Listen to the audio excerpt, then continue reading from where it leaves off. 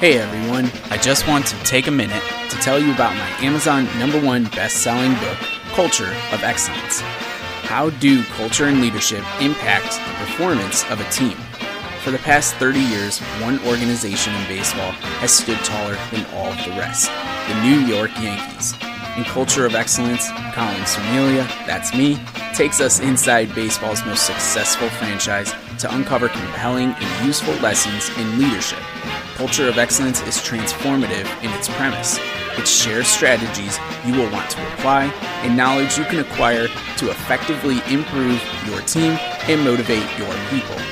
With 3 foundational pillars, you can become a more effective leader and build a culture of excellence through stories from the Yankees. And you can purchase your copy of Culture of Excellence from any online retailer. There are hard copy, ebook, and audiobook versions available. You can also purchase a hard copy of the book directly from me, and I will personalize it for you and send you swag items like a bookmark and a sticker. Head over to www.talent409.com/culture-of-excellence to view all of your options and learn how you can discover your talent altitude through my book, Culture of Excellence.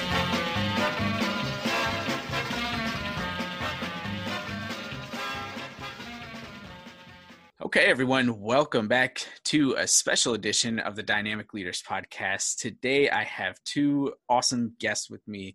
Alphabetically, I have Alicia Smith and Melanie Rushing. Ladies, thank you so much for joining the podcast. Thanks for having us, Colin.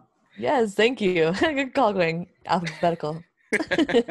Well, I didn't want to make one of you feel like I was playing favorites versus the other, so I was like, "Oh, let's just go alphabetically. That'll make things easier." We all know Alicia's the favorite. It's yeah, we do. No, just kidding. Well, let's go right into our conversation. Let's stick with Alicia then, since she is the favorite, and we'll just go right into this. I want to give you both an opportunity first just to tell the listening audience a little bit about yourself, give us some background before we get into more specifics about our conversation. So, Alicia, please tell us a little bit about yourself and who are you? Sure.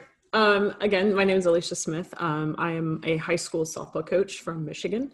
I played high school basketball and softball and went to Western Michigan University to play softball, and then was offered a coaching position at a local high school here called Matawan High School near Kalamazoo to coach JV with one of my former teammates that I played with at Western. And, I coached for 3 years of JV and I instantly caught the bug. Like I'm like, sure, if you need some help, like I wasn't really, I wasn't born to coach or, that wasn't something that I always wanted to get into, but I was burned out of playing. I just didn't want to play anymore. I didn't even join like the softball slow leagues or adult leagues. I didn't want to do that, but it was a way for me to keep that competitiveness going. And, after 3 years, I, in 2001, transitioned to the varsity coaching position and I loved it. And, I look back at my career, it's been quite long now, 23 total years of coaching.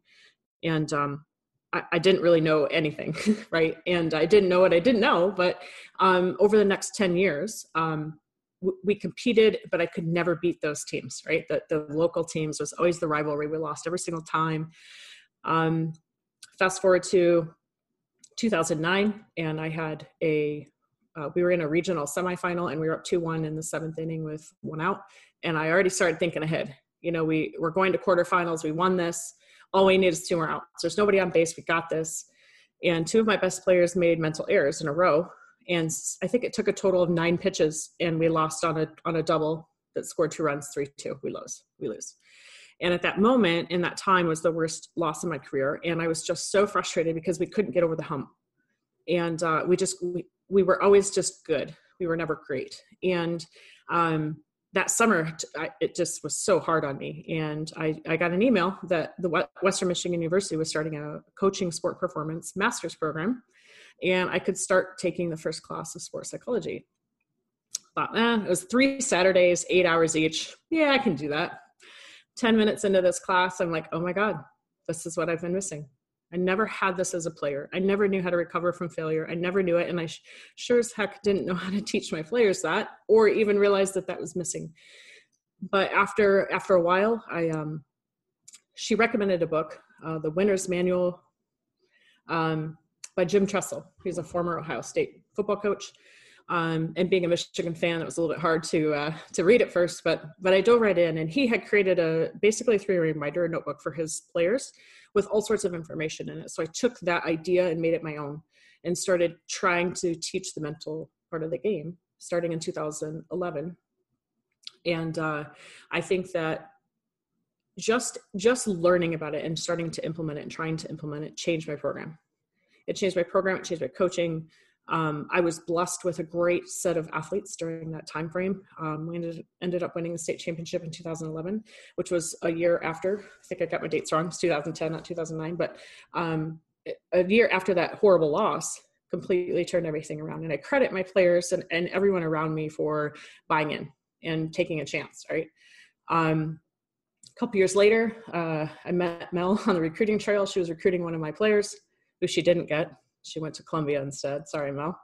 But Mel and I started talking, and her husband, Brian, was with her sometimes on the recruiting. We just got chatting, and we talked a lot about the mental part of the game. And I was like, oh, my gosh, I love it. I have a master's in sports psych. And I was like, oh, my God, let's have coffee. So we became Starbucks buddies and went to Starbucks a lot. And I showed her my notebook, and I think she still has it, actually. But and we just started talking the mental part of the game, you know, and then she moved to Florida because her husband got a job. And but that's how we met, and that's how the discussion started.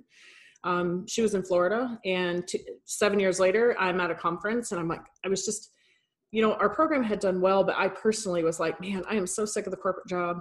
It's not my favorite thing to do. And if I could get paid to coach, I would totally do it, make a living, right? So I'm sitting in a conference. I can't remember the speaker at the time, but she said something like, you just got to follow your dreams. And I said, well, I got to stop talking and just do it. So I texted Mel literally in the middle of this and said, I'm ready to work with you at any time. You tell me. And she goes, well, you could come down to Florida. And I said, well, next weekend I'm going to Italy for work. And then you have these 2 weekends before softball starts. So pick one. She goes, let me talk to Brian. And 30 minutes later, we picked a weekend, and I flew down and we started brainstorming what became, she had already started Mental Sweet Spot, but what really became the partnership of Mental Sweet Spot. For 4 days, we did nothing but whiteboard and talk. And that's where we are today. So I'll let Mel, you know, kind of take it on from there in her background. Yes, Mel, take it away. Yeah. Oh my gosh. I'm like flashing back to all these things. She literally came down when my first was a baby. So I'm like, here, honey, take the kid. We're going to be outside with the whiteboard. But it was very good that I found her because, you'll see in the story. Well, it'll say it started as an idea and it would not be a business. It was not for her. So my journey in sports psych actually started pretty early. I was fortunate to have a coach at 14U. So I'm like 14 years old, who they set up sessions. They did mental training with all the teams. And they taught us a bunch of mental skills. And it was basically heads up baseball because they actually worked with Ken Ravizza. How cool is that? So learned all that stuff, and it still didn't help. So pretty sure because it was at like Applebee's or something, I was way more excited about the potato skins than learning about red light, yellow light, green light. But it really did stick with me. And I was the kid who needed it. Classic perfectionist, overthinker, super hard on myself. So when you hear that these days, I think it's even more prevalent now with the youth coming up with such high expectations and access to everything. So then they expect to be able to be really good at everything right away. It's been really interesting to see it keep coming up. So first time was 14U, and then, okay, let it go. Just go focus on softball. Came back up again when I was being recruited, and my coach looked at me. He'd coached me for 2 years at this point, and he was just like, I can't get you recruited because every time I tell you a coach is coming, you completely change. I was like, I don't know. But again, I knew what was wrong, didn't know how to fix it. So fortunately for me, I found D3 and I freaking love it. So we got Alicia with her D1 experience. I had D3. It's really cool to see how our stories kind of blend really well. But got there, I lucked into, no one was at my position. So I got to start my freshman year, did pretty well, felt like I was like getting momentum. And then of course they figure you out after freshman year. They start to get your number. Then you realize, oh, maybe I'm not that good. So by my junior year, it's crumbling again. And my coach finally looked at me and was like, I don't know what else to do with you. Like, you're so hard on yourself. It's starting to affect the team, because I was an upperclassman at the time, one of 3 on a team of 18. She's like, I need you to be a better leader. So I got benched. Sat my butt on the bench. My dad was like, what? Are you okay? Like, really? Like, yep, I know. So it worked out for the better, because I was like, finally, I wasn't allowed to come to practice. I wasn't allowed to dress, nothing for an entire week. So I finally bought the book Mind Gym, read it page to page. I had highlights. I had those little sticky tabs that you put into it. I was writing through everything. Like, this is the gym. It's like actionable stuff with stories that are relatable. And then took it into it and completely flipped my career around. It was at the end of my junior year, so that the end was okay. But senior year, it was the best. I was such a better leader. I had more fun, and I did better. I performed better. It was the best experience. So from then I knew, okay, this is going to be a part of who I am. I, unlike Alicia, was always like into coaching. Like, I love this sport. So I went and asked for a job. Like, hi, can I coach with you? And I was like, oh, this is making me so nervous. I don't think she's going to say yes. But like, now I know. Free help. Come on. If you can just hit some ground balls, you're in. So I did that. And that was about all I was helpful for. I dragged a field. That was helpful as well. So first 2 years coaching was like, I can teach the mental game. What's the effect where you think you're really good when you don't actually know anything? But then as you get older and actually learn the things, you realize, oh, wow, there's a lot more to learn. So got to 2 years after that, I decided I want to make this a career. And before I have kids, thank God I decided this. I want to get my master's now and then start the coaching journey. Got my master's in sports psych, loved it. It was an applied focus. So they had us working with people the whole time, talking about these concepts, and my favorite thing, making it actionable. So went to a D1 job, used it there a couple of years, still wasn't quite as effective, honestly, as I wanted it to be. Got my own job, then I could have some more control over the practice plans and what we were working on. So I saw some gains for sure. But after 3 years as a head coach, once my husband got this job, I ended up leaving. And upon reflecting on the experience, I was pissed. I was so mad. Like, sports psych is supposed to be my thing. And my girls still struggled with confidence. They still struggled at the end of the season when the pressure was on from school, from sports, from the expectations of finally doing better for a program that had been working its way up, scratching and clawing. And when I went into this business, I was like, okay, I know sports psych, but I don't really know what to do with it. Like, I'm not a consultant. You have to be certified to be a sports psych consultant. Like, I don't know what to do. So I realized, I'm going to help coaches. So I got good at implementing this into the game. And through the 3 years with Alicia, talking to some amazing coaches across the country, not just the big names, but just some amazing people, really came to the realization that, wow, we coaches have so much more potential in ourselves too. So that's what brought us back here today. So Alicia is our consultant wing of the business, and I work with coaches, and I am just so excited to keep working with people and learning and leveling up how we teach the mental side of the game. I love it. And there's so many things that we can unpack, and your journeys are different. Your journeys are the same, and ultimately led you to be where you are right now, which is business partners for this awesome venture that I've supported now for, I don't know, when first time I stumbled on your podcast, probably a year and a half ago, at least at this point. And, like you said, so many other people, but where I want to start talking a little bit more about, what you're doing and what you're hoping to accomplish is specifically around the word fun. And both of you mentioned that word at multiple points throughout the introduction. And I think, just speaking candidly, one of the reasons that this type of work maybe isn't more desirable for people is because it is difficult to do. It takes time. It's not something that just happens overnight.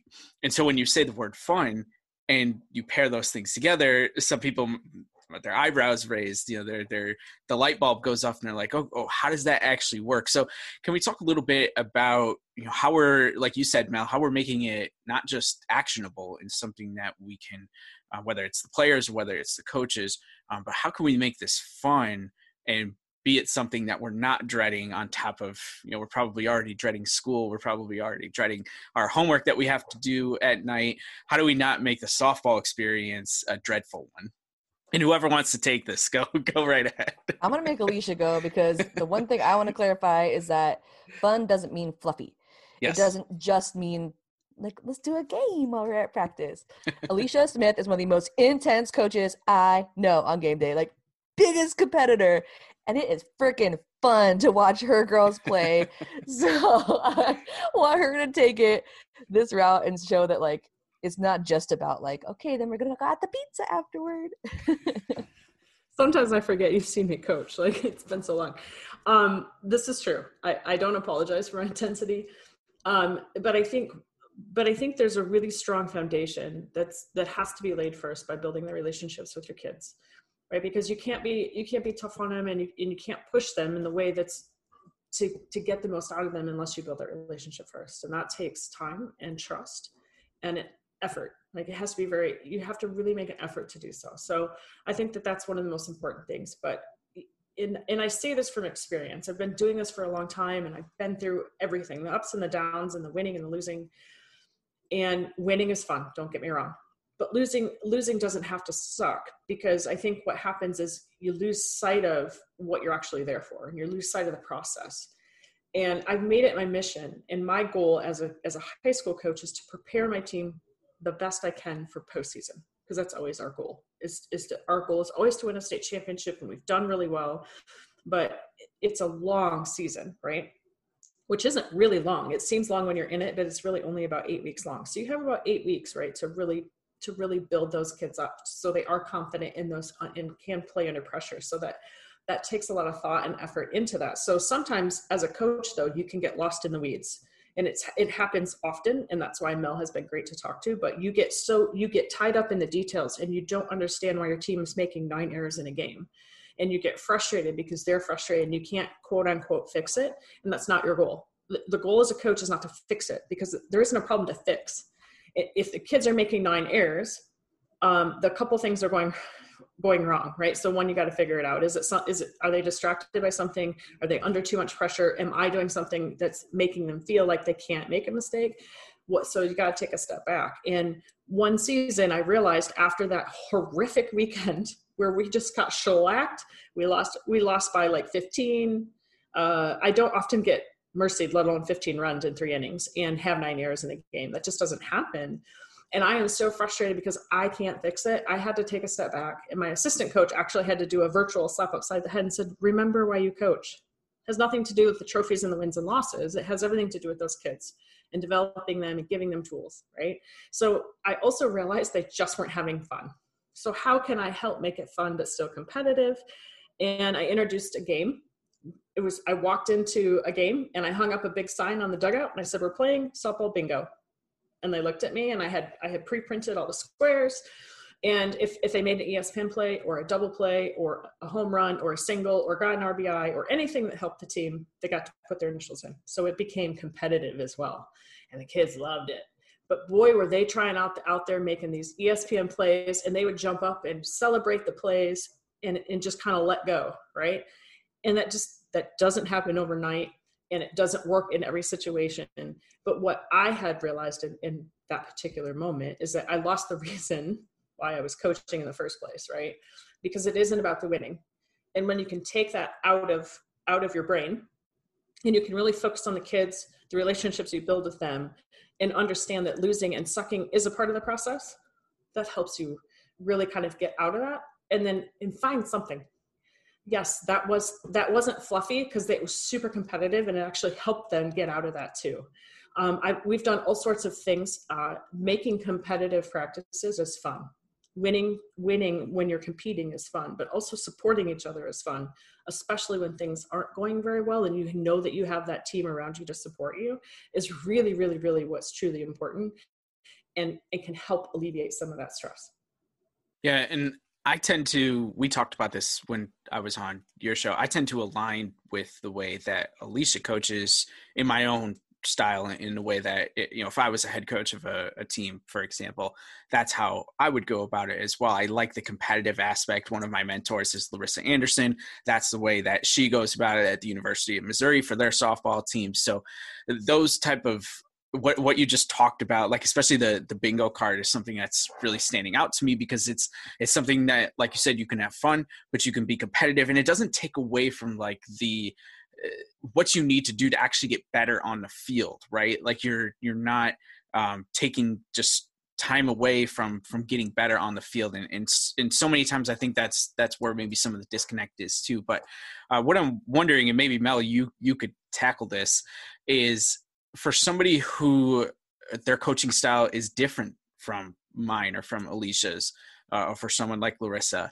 how could we go about it in another way, where, maybe whether it's the coaching style or the team's just not ready for that type of competitiveness. Maybe they're a younger team, like what you were talking about, Mel, when you were 14. Maybe you're just not ready for that yet. What are some other ways that we could go about it and, still get the same effectiveness out of it? Love that. Good question. Yeah, my style is definitely different. I'm more laid back, kind of like overthinking in the corner, that coach on the bucket who's like analyzing everything. However, I think everybody has that competitive spark inside them. Like a lot of people say that kids these days aren't competitive. BS. 2 big capital letters. Because if you've seen them play kickball or play something like any other silly little game sport, those kids love to compete. So you don't have to worry about them not learning competitiveness. What you have to figure out is the way in. So especially for younger kids, a lot of them, when you ask, they're like, why do you play?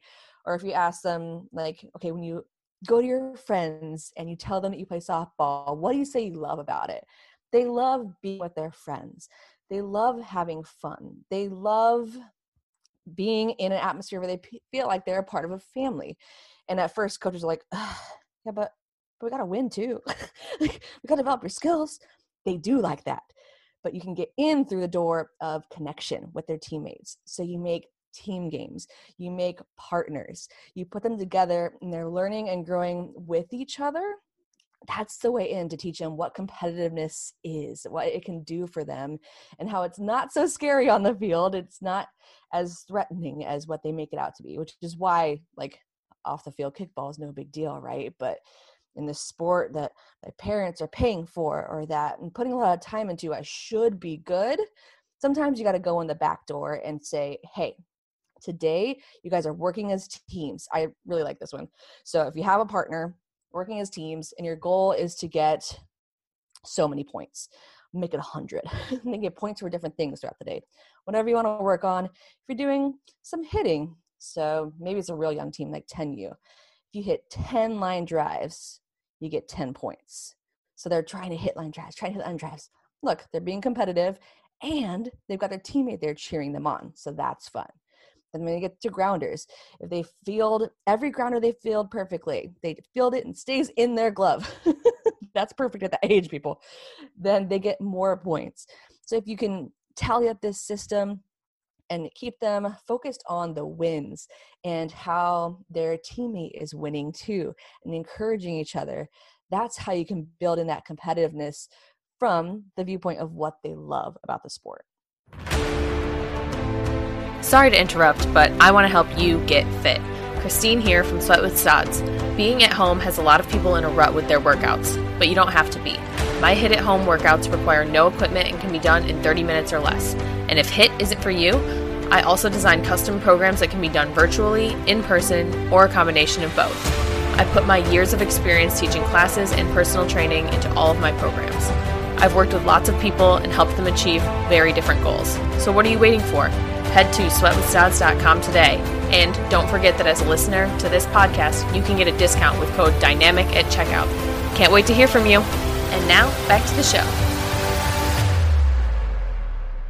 So the two things that I'm picking up then And Mel, when you started talking about that, you brought it back to what Alicia was saying earlier. It's about relationship building. It's about actually understanding, not just from like a coaching to a player perspective, but player to player, understanding who your teammates are and learning to trust them. And then you continue to talk about from there, I think what was like most interesting is celebrating these small wins within a practice where, let's just be fair for whatever it is, baseball and softball, that's my sport, that's your sport. They're just slower sports. There's a lot of time where you're idle and you're standing around, and in the middle of a practice, we're not even talking about a game, a baseball, softball practice, if you're kind of just standing around and not really doing anything, it can get real easy to get distracted, to not care. And so I love this idea of like having these little games within that count for these little wins, because I think it would help a little bit more with the focus. And these type of things can happen in other sports, but I think specifically with baseball and softball where there is that idle time and you can think a little bit too much or just daydream or whatever it is. So I love how we paired that together, how you prepared that all together for us.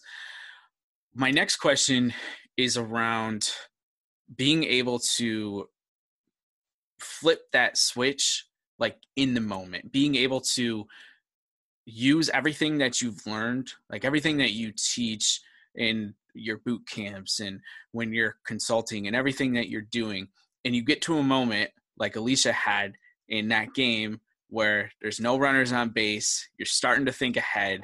If she was doing it, I'm sure there was other players on the field that were starting to do that. And I actually had pretty much the same experience my junior year of high school. We were one strike away 2 times from going to the Final Four in the state of New York, and we did not win that game. Long story short. And so I can totally see, and again, baseball, softball is like that type of game where so many thoughts can start to go through, and you could be standing around for like 5 minutes between pitches if there's either a pitching change or there's a conference or somebody gets hurt or whatever it is. So how do we take the work, going back to my original question, how do we take the work that we're doing and use it in a moment like what Alicia experienced and not let it spiral, not let it get out of control? How do we stop it like in its tracks and use it to our advantage? Can we work through that a little bit more? That's a good question. And I think that's really the crux of what we're trying to help with, right, in our business, is to give the coaches the how piece, right? Because I'll give a quick example. I'm working with a team right now, and the coach is like, I sent this video to them, coach. It's all about focus. So the video is a very short video. It's a Duke women's basketball coach. And she just simply says that focus is the bridge between explanation and execution. And I thought, that's great, and that's awesome to share with your team. But the biggest piece it's missing is in the middle, is the how. How do you get the kids to focus, right? So obviously we talk about, things that we have, basically mental tools that can help get them to there. But I think from that overall coaching perspective, I'll let Mel talk a little bit more about the how, but from a coaching perspective is taking the how and implementing it into your practice every single day. And having this, like, just having a great practice plan on a spreadsheet that accounts for every minute is not necessarily as important as the intention behind it. Mel and I are both very, like, if you look at our practice plans, man, and my kids make fun of me, actually. They're like, coach, we're off by 2 minutes on the practice plan. Like, so I appreciate that about them. That's just the relationship piece, right? But I think what's important is that every line item is intentional, because you cannot expect these kids to turn it on in a state championship game if you haven't practiced it since the first day you've been together, right? And that is by putting them in those really tough situations in practice where there are consequences for not winning. There are consequences for not getting the ball where you ask them to do. And I think too, I wanted to kind of follow up too with, I think these two combine, right, the answers. But from a coach's standpoint, yes, I'm super intense, but that intensity can sometimes be misplaced. Right? If the intensity is not focused on the right thing from a coach's standpoint, the kids play in fear, right? So I think that the intensity has to be from the coach, from my standpoint, is always on the controllables. The hustle, the being a teammate, sliding, those types of things. Because if you're not hustling when you totally can control that, I'm going to get on you all day. But if you make an error, that happens. And when we focus too much as a coach on the outcome, as opposed to the process of getting there. Because if I have a kid that dives for the first time and she misses the ball, I am celebrating that dive all day, right? And I want to make sure that the kid knows the effort is awesome, right? But what's the intensity is also in a positive way. So if we make sure that our practice plans are intentional, and we make sure that the kids are actually practicing the mental part of the game inside every single day, then it becomes second nature. And they have that ability when the consequences or the consequences and the circumstances are different, only perceived to be different, right? That's the key part. They're perceived to be different. It's still just a game. The stakes are quote unquote raised or higher because it could be a state championship game. That part is eliminated because they've been through it so many times. It's no different. Yeah, I love it. There's so many good things in there, whether you're talking about actions having actual consequences, and that's a reality of life. But then also, rewarding effort and just knowing that even sometimes especially in our sports, when you do everything right, you could still make an out, you can still fail. And that doesn't mean that you should be punished or that you should feel bad about it. You just, again, need to know that you put your best effort in, and that's really what's most important. So I love all of that. And I'd like to get through a couple quick hitters here, just for people that, maybe are looking for places to start with all this type of work. And I'd love to give you both an opportunity to talk about what is the first part of the question is, what is one area that you would recommend, like for the type of work that we're all doing here? What's like the first thing that we need to do to get going? And then the second part is what's one of the most fun things you can think of to make the experience more fun and less dreadful? I know we talked about some different games and things like that, but just, quick hitters that can get people started if they're looking for some actionable things to take away from this episode. We'll go with Mel first this time. Well, this is actually great timing for this question, because I am in the middle of finishing up touches on what I'm calling the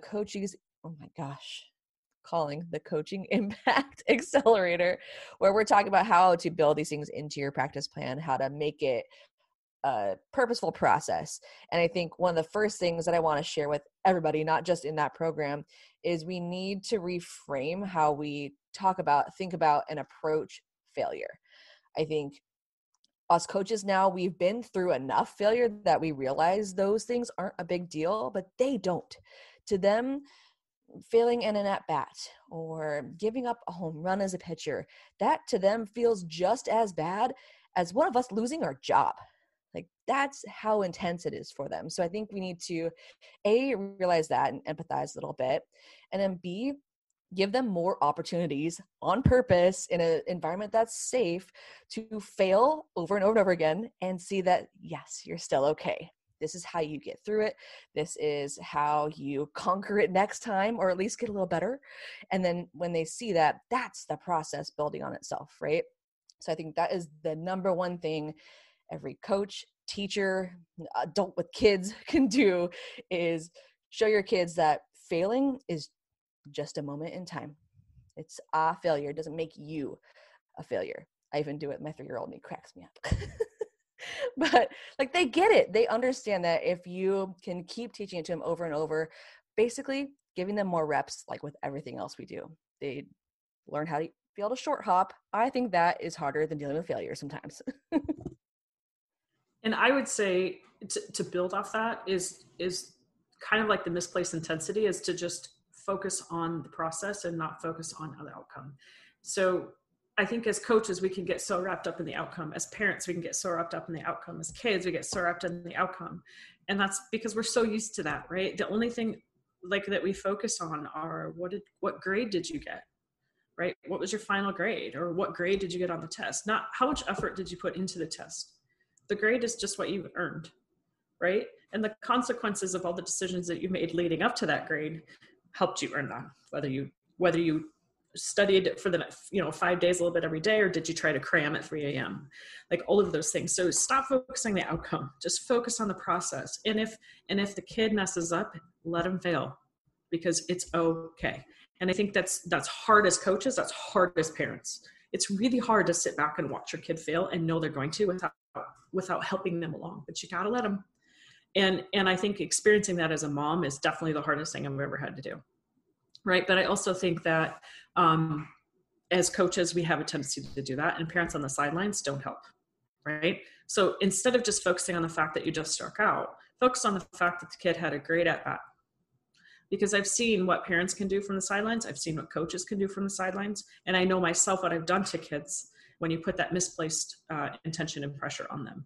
So for that, for sure, just stop focusing on the outcome, focus on the effort. Focus on the details of the process and the decisions that you've made in order for that, when that outcome happens, right? And secondly, as far as a team goes, I think from my experience, the best thing you can do is take a day during the season and put away your bat, your ball, and the gloves and do something fun. It can still be competitive. It doesn't have to be a game. We've done things like made a whole day of the softball Olympics, right? And there's some silly games like where you put the bat on your head and you spin around and see who can run straight. I mean, silly things like that. It just kind of, the kids are just like alleviated from the pressure of actually performing all the time. And it just gives them a chance to breathe, because kids in high school have so much going on. And I think by giving them time to do something fun in a team environment that is still competitive is really good for team bonding, and it's good for the coaches. And it's just good to laugh sometimes. And I think when you can pull away from the sport that you're in the middle of the season and actually just do something that has nothing to do with the sport is really refreshing for the entire team, coaching staff included. I love it. Those were awesome points from both of you. Really great, actionable things that I think we can do from a team perspective to get started and then also have some fun. Really great things. And I want to also give you both an opportunity. We've talked so much about the type of work that you're doing, and I want to talk specifically now about your partnership together, talk about some of the things I know you have upcoming here in Q1 for 2021 upcoming here. So tell us a little bit. We can just go alphabetically again, Alicia, if you want to kick it off, and then Mel can top it off. But tell us a little bit about what's going on, what do you have coming up, and where we can find you.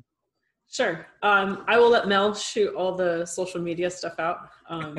But she on where to find us. But what I work on, or I work with teams, I consult with teams, and I will work with the whole team, including the coach, right? So we have a full-blown program that includes actionable things, right, to do every single week with your team to help the coaches start to build those actionable things into practice, because that's kind of a hard thing to do if you don't know what the how is, right? So first they learn about the how, and then they're able to do some drills and some things so they can help build that in their practice. And I think the coolest thing for me is I'm working with Team in Canada right now, and they'll send little videos on our app. We have an app for each one of the teams that they can we can have a private section on the app to talk and post things. But anyway, they shoot the videos of the actual drills, and they're all with their notebooks and they're writing stuff down. And that's pretty cool, because the kids just, we work through the C's. We call them the 7 C's. We help the team first build the culture, a strong culture, because I believe truly that's the foundation of everything. That's everything to a successful team. But without having a strong culture first, it's even harder for kids to learn about things like confidence, right? Controlling their emotions and things like that. Because when you don't have that strong culture, it's not as easy, right? So I firmly believe that's how it takes the team to the next level, is having a strong culture. That's what is key to my program as well. But each week we build on a different C, right? So we give the kids these actionable things to do. They journal a lot, which I think is super important when you're honest with yourself, and you can really take a step back and reflect where you've come from, how far you've been, and where you are and where you want to be. So that's what we really work with these teams. Every single week we build on, each C builds on each other. And then by the time that we're done, they've gone through the whole program. They're a stronger team. They're more confident. They realize that they don't need to put all this pressure on themselves. They figure out kind of why they're there in the first place. They learn how to set goals. They build in routines that are mental as well as physical. And then the coaches have the tools to walk away to be able to help support them after the consulting is over, that can continue right into the season and beyond. Yeah. So yeah, I'll plug the social media since I'm in charge of it. We just ran a couple boot camps, one for teams most recently, another one for coaches. So keep an eye out for the next round of those. But in the meantime, we've got our podcast, mentalsweetspot.com/softball-podcast. or just go to your podcast app of choice. That's what I do. So you can follow both these podcasts now. And then you'll find out about anything coming up through there or on our website. And just another plug on my side of things, I work with the coaches to make sure that you're doing what you need to do every day in practice to keep building the things that Alicia teaches the girls. So she really will get in there and teach the girls these skills. Like, took me till my senior year to learn, but she gets them going, and then you can carry it through using the skills that I teach on my side. But just love what we do. We work with awesome people. So shout out to our sweet spotters. We love you all. Colin, you are one. So welcome to the club. I love it. And seriously, I can't recommend the work that you're doing enough. I think it's so important, especially, at the amateur level, for lack of a better phrase. I mean, that is where this is the sweet spot for this type of work. And so, I don't think it's any surprise that is the partnership that you formed. And I love the dynamic of how you go about it, where one of you tackles the team and the player side, one of you handles the coaches, and working to your strengths probably there with everything. And just so much good material. I mean, we talked about so much today, and we've already had multiple conversations, the three of us, and I'm sure those will continue into the future as well. But I definitely recommend everyone take a look at everything that Mel just plugged for those different sites and social handles. We'll make sure we tag you when this episode releases as well. But I can't thank you ladies enough for taking some time today to tell us about everything that you did, share your expertise. I'm just certainly wishing you the best of luck with everything in the future, and looking forward to following along as well. Thank you so much, Colin. Appreciate, all of our conversations as well. And not only you as a guest, but just, as another person in the right space, that you're our people. That's what we say, right? You're in it for the right reasons. And we love talking to you. So thank you for having us on today. Yes, thank you.